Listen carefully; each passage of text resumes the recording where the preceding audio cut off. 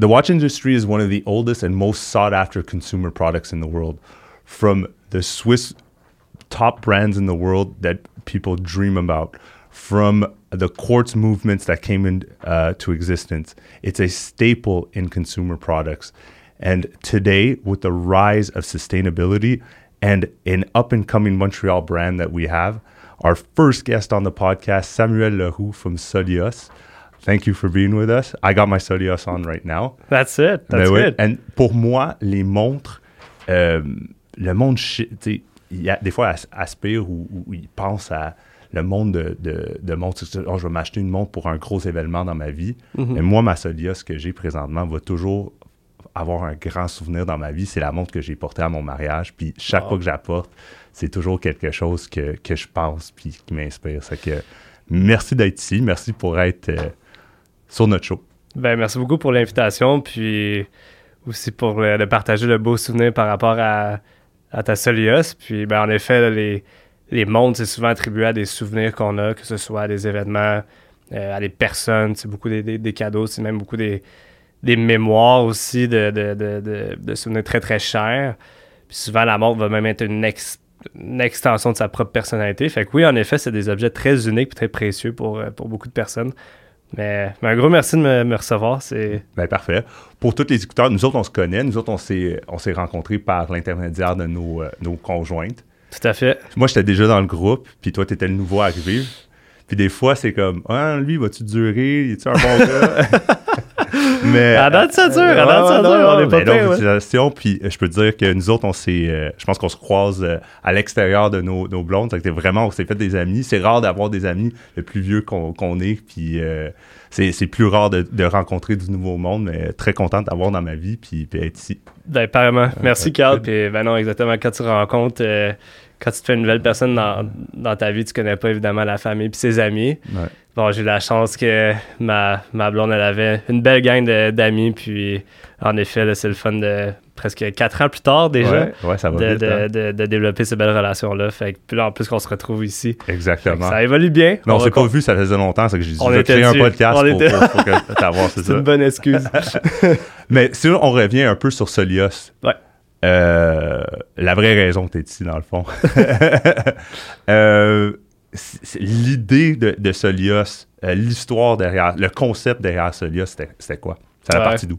Ben, en fait, tu l'as un petit peu mentionné, c'est évidemment disons qu'on a été extrêmement interpellés par les changements climatiques, puis ça, je recule même il y a plus que 10 ans. Puis il y a plus de 10 ans, toute la mode éco-responsable, c'était beaucoup, beaucoup la qualifiait de... C'est juste une trend, c'est passager, ça va pas durer, mais plus le monde avance, plus on le remarque dès maintenant. On voit que nos hivers sont très, très doux. On sent que les changements climatiques c'est quelque chose qui est vrai. Et en fait, l'objectif à moi et mon partenaire Alex, avec qui on a lancé Solios, c'était d'avoir un impact positif sur l'environnement. Mm-hmm. Mais on n'était ni programmeur, ni ingénieur, alors on n'était pas vraiment le type de profil qui avait le background pour inventer une solution ultra innovante. Alors, on s'est dit qu'on voulait le faire, mais de manière en influençant des meilleures habitudes de consommation. Ouais. Puis, on était des grands fans de montres. On avait près d'une vingtaine de montres chaque, évidemment, que je porte plus aujourd'hui. Je porte mes Solios. Mais qu'est-ce qu'on a vite réalisé, c'est que le marché de la montre, c'est encore un marché en forte croissance. C'est un énorme marché. Mais le segment des montres à piles, donc on appelle vraiment les montres qui fonctionnent avec un mouvement au quartz, en fait, la pile dure en moyenne 1 an et demi. C'est la première raison de surconsommation de montres, c'est une pile qui meurt. Ouais. Fait qu'on se dit qu'on va faire changer la pile, mais on le fait pas. On a toutes des montres mortes dans nos tiroirs. Ça se trouve dans le fond du tiroir. Exactement. C'est chiant à faire changer. Il faut aller au bijoutier, ça coûte cher, on sait jamais comment ça fonctionne, etc. Fait que c'était vraiment un pain point pour le consommateur. Puis, pour nous également, c'était un produit qui répondait pas à nos valeurs, qui était pas durable, puis il n'y avait pas d'alternative sur le marché. Fait que c'est comme ça qu'on est venu à l'idée de dire, puisqu'on n'a pas l'argent, en fait, puis que la plupart des consommateurs n'ont pas l'argent pour s'acheter des montres mécaniques à des milliers de dollars, c'est des produits qu'on adore, c'est des super produits, mais qui sont plus réservés, évidemment, à des gens plus fortunés. Notre but, c'est d'offrir une solution plus à la masse, mais une solution de qualité, une solution premium, d'où l'idée de la montre solaire. Donc, on ne savait même pas si ça existait, une montre solaire. On a remarqué que oui, mais qu'elle n'était pas intégrée de manière ultra design, très minimaliste, très élégante, et pas non plus aussi avec un angle d'éco-responsabilité. Donc, on est un peu les premiers qui ont jumelé ces 3 éléments-là. Ça a pris presque 4 ans à faire notre premier prototype, mais de là est née l'idée en fait, d'avoir la première montre Solios. Très cool. Puis, présentement, c'est pardon l'anglicisme, mais des dress watch, dans le fond, qu'on a présentement. Y a-t-il une idée de pousser ça comme des dive watch, sports watch? C'est quoi le futur de la ligne? 100%. En fait, même moi, personnellement, j'ai déjà... En fait, j'aimerais ça avoir plusieurs styles de montres. Donc, naturellement, ça va se transmettre dans la marque, dans les produits de Solios. Initialement, on a commencé avec la montre minimaliste parce que le mouvement solaire n'avait jamais été intégré avec un cadran qui était transparent, donc laissait passer la lumière pour recharger la montre, mais qui était opaque à l'œil nu et qui n'avait aucune texture, aucun cadran supplémentaire, aucune feature ou extra layer pour camoufler la technologie solaire.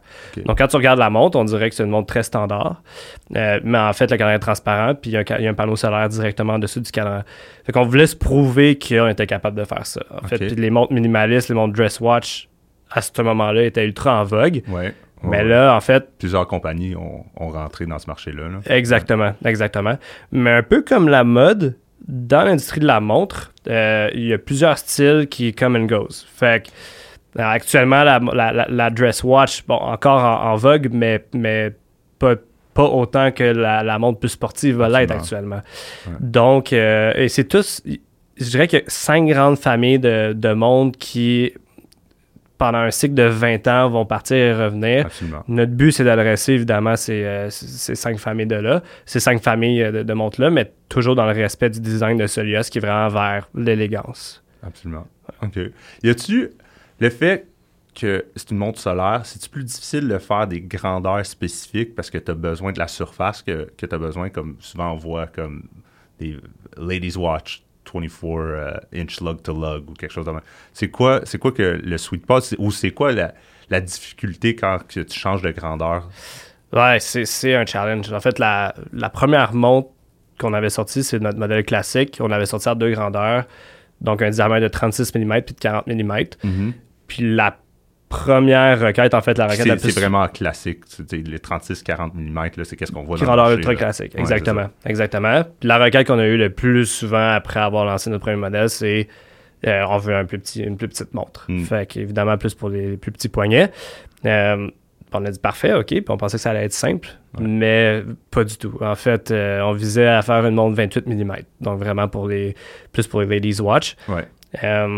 Puis en fait, on n'était pas capable pour 2 raisons. Il y a une surface minimum à aller chercher pour l'aspect solaire, mais le plus compliqué aussi, c'était de faire en sorte que la montre soit plus mince. Parce que pour une 36 mm, une 40 mm, on avait une épaisseur de 8 mm. Puis quand on mettait ça en 28 mm, c'était beaucoup trop bulky pour un petit poignet. Ça faisait comme un cube un peu que tu portais sur ton... Un dive watch un peu. C'est exactement, mais minuscule. Fait que c'était juste pas beau. Ça nous a pris presque 2 ans de juste compresser la technologie solaire puis faire la montre à 6 mm. Wow. Puis le plus petit qu'on a réussi à aller, c'était 29 mm. Fait qu'on est tombé 1 mm short de notre objectif. Mais aujourd'hui, c'est notre meilleur vendeur. Ah ouais? Ouais, exactement. Fait que des fois, l'effort en vaut la chandelle. Ça, c'est un cas particulier. Ou un autre cas qui est challengeant, c'est après on a sorti la montre que tu portes, c'est la Solar Curve, qui est la première montre solaire avec un cadran courbé. Pour cette montre-là, on voulait se donner le défi de mettre la date, le date window, à 4 heures plutôt qu'à 3 heures. Vraiment pour un confort. En fait, c'est que la couronne ne va pas venir rentrer dans ton poignet quand tu plies la main. Absolument. Donc, on pensait évidemment que ça allait être simple, mais de percer ta cellule solaire à un endroit différent a tout changé nos plans. C'était ultra compliqué. Puis en plus, c'est que quand tu tournes ton mouvement, en fait, le mouvement, qu'est-ce qui fait tourner les aiguilles, qu'est-ce que tu veux, c'est pour voir normalement si tu as une montre moindrement de qualité, c'est que tu veux que ton aiguille des heures et des minutes à midi soit une par-dessus l'autre. Fait que quand tu mets ta date à 4 heures plutôt qu'à 3 heures, tout se décale. Puis le fait avec une montre non solaire, ça aurait été super facile de faire ce qu'on voulait faire, mais vu que c'est solaire, il faut respecter faut pas endommager les cellules solaires qui power la montre. c'était tout qu'un défi. Là. J'aurais jamais pensé à ça. Genre, si on avait su que c'était autant compliqué, je suis pas sûr qu'on aurait On fait. aurait mis ça à 3 heures. Ouais, c'est ça, exact. exact. Mais bon, au moins, ça fait un résultat unique. Puis on était vraiment deep dans le projet, alors on a continué. Mais ça a été quand même un trouble là, de sortir ça. Tu as voyagé un peu, je change un peu de sujet, là, mais tu as voyagé un peu partout. Donc, Singapour, des global hubs de finance, whatever. Ouais. Qu'est-ce qui t'a ramené à Montréal pour commencer l'aventure d'un startup? Ouais, en fait, non, très bonne question. Surtout que plus je voyageais, puis c'est un peu comme une drogue, en fait. C'est plus tu voyages, plus tu as envie de voyager. Absolument. Je me suis ramassé dans des endroits, comme la première fois que j'étais allé en Australie, je suis comme, moi, je reste là. Je bouge pas plus d'ici. À Singapour, j'ai été là un 6 mois, puis j'ai découvert des choses exceptionnelles là, sur n'importe quel continent que je suis allé. Mais plus je voyageais aussi, plus je me rendais compte à quel point Montréal était incroyable comme ville. Pour beaucoup de raisons, mais à quel point j'ai été choyé d'être né ici puis d'avoir grandi ici. Puis bon, je pense que une des premières choses qui m'a ramené ici, évidemment, c'est les gens. C'est sûr que je suis quelqu'un de très attaché à mes amis, beaucoup à ma famille, puis les gens étaient ici, mais c'était pas... on m'a pas tordu un bras pour revenir à Montréal. Okay. Quand tu vois à quel point la vie, la ville, elle est vivante, que ce soit pour le sport, pour la musique. J'adore les restaurants aussi. Évidemment, on est ultra choyé ici. Le coût de la vie par rapport à tout ce que tu peux aller chercher. Non, c'est tellement vivant. Puis la culture, j'aime l'aspect de multiculturalisme. On est un peu un mix entre l'Europe et l'Amérique. Ouais. Fait que non, vraiment ultra choyé. Puis même si encore à ce jour, je me dis j'aimerais ça aller vivre 1 an ou 2 ailleurs. Je sais pas où encore. L'Australie m'interpelle encore un peu, là. Faut que je l'avoue.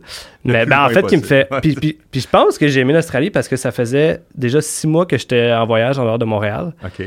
Puis là, j'étais arrivé en Australie, puis on dirait que ça m'a fait penser un peu à ma maison, justement. OK.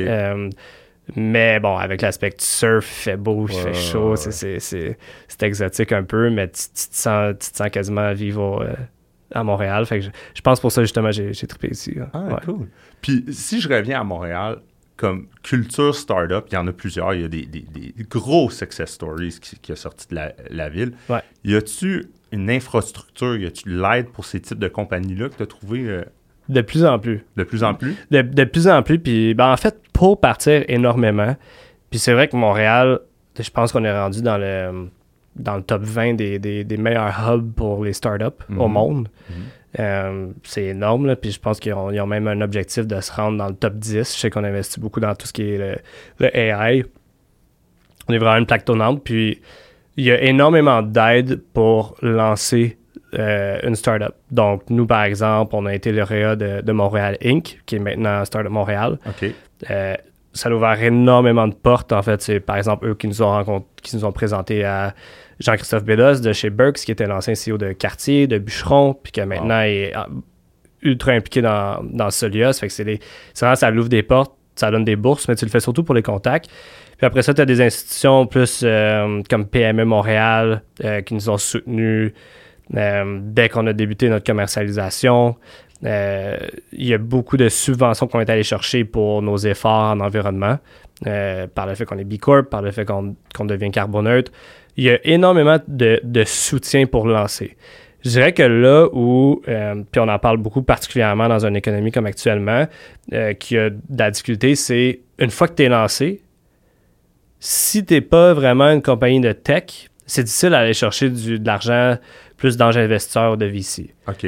C'est là, mais on est loin d'être comme des hubs plus aux États-Unis où il y a une abondance de capital et un manque de start-up. OK.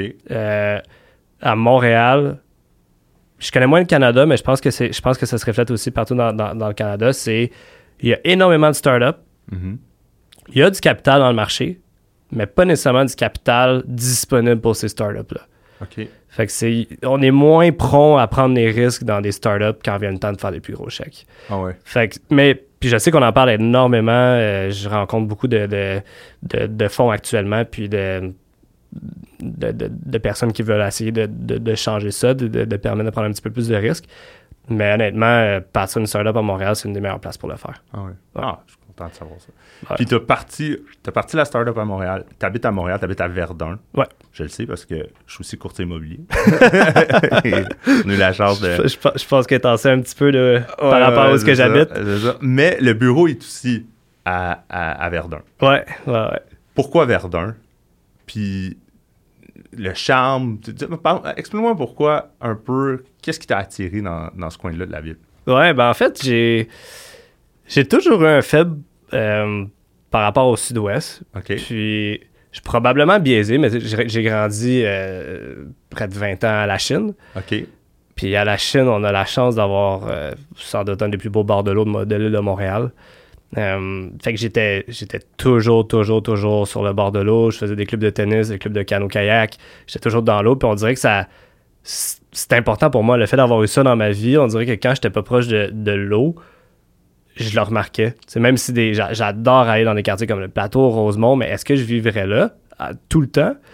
Je sais pas, parce qu'on dirait que le fait d'avoir une proximité avec le fleuve ou le canal, ça respire un peu, puis il y a un certain aspect de bien-être qui me rejoint par rapport à ça. Puis bon, étant de la Chine, moi, c'est pas très loin du sud-ouest aussi, je pense que c'était juste un fit naturel. Mais initialement, moi, je m'étais dit que j'allais vivre à Saint-Henri. J'ai vécu 4 ans à Saint-Henri, puis j'ai trippé. C'est ultra vivant, tellement de bons restaurants, énorme vie de quartier, c'est cool. Fait que j'ai vraiment, vraiment aimé ça. Mais évidemment, c'est un quartier qui était rendu quand même très cher. Ouais. Puis, mais Verdun m'interpellait pour les mêmes raisons. Même que je pense que pour élever potentiellement une famille, c'est encore mieux. T'as un petit peu plus d'espace, des grands parcs, t'as plus le canal, t'as le fleuve. Puis maintenant, avec la rue de Wellington qui explose, la qualité des restaurants puis de la vie sociale qui se trouve là-bas. C'est à découvrir si on connaît pas Wellington. 100%. Puis je pense que c'est le début. Là. Je pense vraiment que c'est le début. Là. C'est vraiment éclectique. Ce que j'aime aussi, j'aime avoir une diversité culturelle, mais aussi de sociale dans la ville, puis être mis en contact avec toutes sortes de personnes. Fait que ça, c'est quelque chose qui est important pour moi aussi, puis que j'aime. Fait que le fait que les prix à Saint-Henri étaient quand même chers m'ont comme un petit peu poussé vers Verdun. Puis ma blonde, elle connaissait pas vraiment Verdun. Puis elle avait un peu comme l'image de Verdun il y a 30 ans. Que oui, c'était assez défavorisé. Verdump dans le temps. Exact. C'est ça. C'est plus ça. Non, c'est vraiment plus ça. Il suffit de prendre une marche à Verdun, là. Une marche sur la rue Wellington, puis t'es comme, OK, ouais, c'est vraiment plus... Puis même moi qui étais à la Chine, je me suis toujours dit que j'allais jamais habiter à Verdun. Okay. Puis pourtant, là, j'ai ma maison, puis j'ai mon bureau qui est à Verdun. Fait que, cool. Mais ouais, j'adore le coin. C'est vraiment vivant. Mais si on reste sur le sujet de vivre Montréal, whatever, finir, on aime faire un petit rapid fire sur Montréal. Okay. Si je te pose la question, rapidement, restaurant favori, puis si tu as une assiette dans ce restaurant favori-là. Écoute, j'en ai fait, je pense que... Tu peux me donner un top 3, là. Ouais, ben, lui, du moment, là, même que je suis retourné dernièrement, c'est Cabaret l'Enfer. OK. Ça a ouvert, je pense, il y a 1 an, par un chef ultra sympathique, chef italien. Puis, dans le fond, qui a travaillé au Noma, qui était le restaurant de Copenhague, là, qui était le meilleur restaurant au monde, qui ferme les portes, d'ailleurs. Puis, il ouvre un restaurant italien, 7 services ou 8 services. Tu choisis pas tes repas, mais c'est écœurant puis super sympathique. Fait que j'ai vraiment trippé au Cabaret l'Enfer. Mais, mettons que je veux quelque chose d'un peu plus... un peu moins cher, là, c'est rare que je me tente de la poutine, de la poule mouillée. Là. Un vrai classique. Ça, c'est de la meilleure poutine au monde. Un vrai classique. Si je te pose la question, concert venue favori à Montréal? Ouais. Je vais à plein de concerts. J'aime beaucoup la SAT. Ouais. La salle avec le dôme, parce que t'as des shows que des fois, c'est difficile de mettre la main dessus parce que c'est une petite salle. Exactement. Par exemple, j'ai vu Patrick Watson là-bas, où on était sur des beanbags avec un effet visuel. Puis c'était fou, c'était vraiment nice. Mais c'est un peu plus rare pour des bons shows. Fait que je pense que mon go-to, c'est Théâtre Corona. Ben, qui a changé de nom d'ailleurs. Beacon. Je devrais savoir ouais, ça. Beanfield, quelque chose comme ça. Puis, mais anyway, ça reste Théâtre Corona pour l'instant dans mon cœur, mais c'est une petite salle faite sur le large plutôt que sur le long, comme au Métropolis. T'es tout le temps tassé, tu vois rien, puis c'est comme un long couloir. Mais le fait que le plancher est sur un angle Exactement. Aussi, Exactement. Fait que peu importe où, tu vois bien. Puis c'est que souvent, tu vois des artistes vraiment up and coming, mais qui ont déjà quelques bonnes tunes. C'est pas comme au Belmont, parce que là, c'est très comme... au Fairmont, t'es pas... Exact, ça débute, mais Théâtre Corona, c'est comme entre le Métropolis puis une petite salle vraiment random. Le nombre d'artistes que j'ai vus là-bas, que 2 ans plus tard, sont sur un gros stage au Centre Bell. Exactement, Lady Gaga, elle a passé par là-bas. Il y en a énormément des énormes artistes qui sont passés par le Théâtre Corona. Fait que quand tu as la chance de les connaître un petit peu plus tôt puis de les voir là, c'est un bijou. Ouais. Very nice. Ouais. Puis je te dis, on parlait de concert, y a-tu un festival à Montréal que je dis chaque année, je peux pas manquer ça?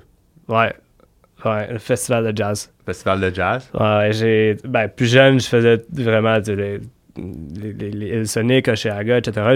Je vais encore à des places comme Oshéaga, mais mon préféré, je pense, c'est le festival de jazz. L'année dernière, par exemple, gratuitement, je suis allé voir Jean-Michel Blais. C'était rempli, c'est super bon avec la foule. Tu fais des belles découvertes, il y avait des tâches sur le tonneau, même des vraiment petits concerts, c'est super vivant. Ça fait des belles soirées à Montréal aussi. Tu sors du métro, tu te promènes, tu vas prendre une petite bouchée, une crème à glace. Mais qu'est-ce qu'ils ont fait avec le quartier des spectacles extraordinaire? Et puis ça continue à changer. Là, je pense que ça fait un petit bout que je suis allé, mais je pense qu'ils investissent dans... ils vont faire le corridor des quartiers des spectacles qui va aller jusqu'au bout de la rue Peel. Ouais. Puis le projet de MR63 qui vont vraiment revaloriser des métros, des anciens métros de la ville de Montréal avec un énorme building. J'ai eu la chance de voir toutes les places. Ça va vraiment être fou. Fait que tout ce corridor-là des spectacles, ça va être hyper vivant. Fait qu'ils continuent d'investir massivement. Là. Ça devient une pour les locaux, autant pour les touristes, le monde, une place pour réunir. Exactement. On parlait de pourquoi Montréal, on aime ça. C'est toute la vie là, que la ville y met, puis que les gens y participent. Là, c'est ça qui rend ça vivant puis le fun. Puis en parlant de ça, s'il y a une soirée à Montréal mémorable, t'en as une, top 1 que tu dis, my God, ça c'était what a night. Il y en a. Or a day or whatever. Il y en a évidemment. Il y a plusieurs raisons d'avoir des moments mémorables. Il y a des souvenirs un peu plus flous que d'autres. Mais je pense que c'est un peu cheesy, mais le lancement de Solios. OK. Je pense que j'étais sur un high pendant des heures. Je comprenais pas qu'est-ce qui s'arrivait, qu'est-ce qui se passait. Mais on avait loué sur la rue Parc le théâtre Rialto. OK. Puis on avait invité presque 700 personnes. C'était rempli. Puis on avait dit à la salle, mettez bien les barmen, la gang va boire pas mal. Puis c'est là qu'on avait annoncé qu'on lançait Solios, en fait. Puis à ce moment-là, on travaillait encore. Nos anciens boss étaient dans la salle. Puis on a fait presque 3 fois notre objectif total de la campagne juste cette soirée-là. Il y avait tout le monde qu'on connaissait dans la salle. Puis même nos boss sont venus nous voir. Ils ont dit « I guess this is it ». Fait qu'on a dit « je pense que ouais ». Fait que c'était vraiment... Ils en ont acheté, ils portent encore, c'est vrai. Oui, puis c'est même encore des mentors, puis sont encore impliqués dans Solios. Fait que très choyé pour ça. Mais cette soirée-là, c'était fou, là. Puis je pense que jusqu'à temps que ça allait finir vers minuit. Puis là, quand on voyait qu'il restait juste nos amis, on est allé au bar après. Puis, on est allé sur le high, le thrill. Exactement. Adrénaline comme je n'ai rarement eu. Là. C'était un beau moment. C'est une belle histoire, vraiment. Ouais, c'était cool. Mais gars, juste pour vraiment terminer, si le monde sont intéressés à découvrir un peu plus sur Solios, acheter leur propre montre, comment qu'ils vous trouvent? Absolument. On a une petite boutique sur la rue Verdun, mais à 99% de ce qu'on fait, c'est vraiment en ligne. Mm-hmm. Donc, le solioswatches.ca. Tout se trouve là. Puis s'il y a des questions, évidemment, n'hésitez pas à venir nous voir en boutique, nous écrire, nous appeler. Ça fait vraiment plaisir de répondre à toutes les questions. Puis même que l'on s'apprête à investir pour avoir toute notre chaîne d'assemblage automatisée, puis continuer à réduire notre impact environnemental, puis vraiment avoir la montre au plus faible impact, en fait, de toutes les montres. Fait que il va y avoir beaucoup de développement à venir. Fait que les gens peuvent nous suivre là. Amazing. Ben, encore un gros merci. Congratulations.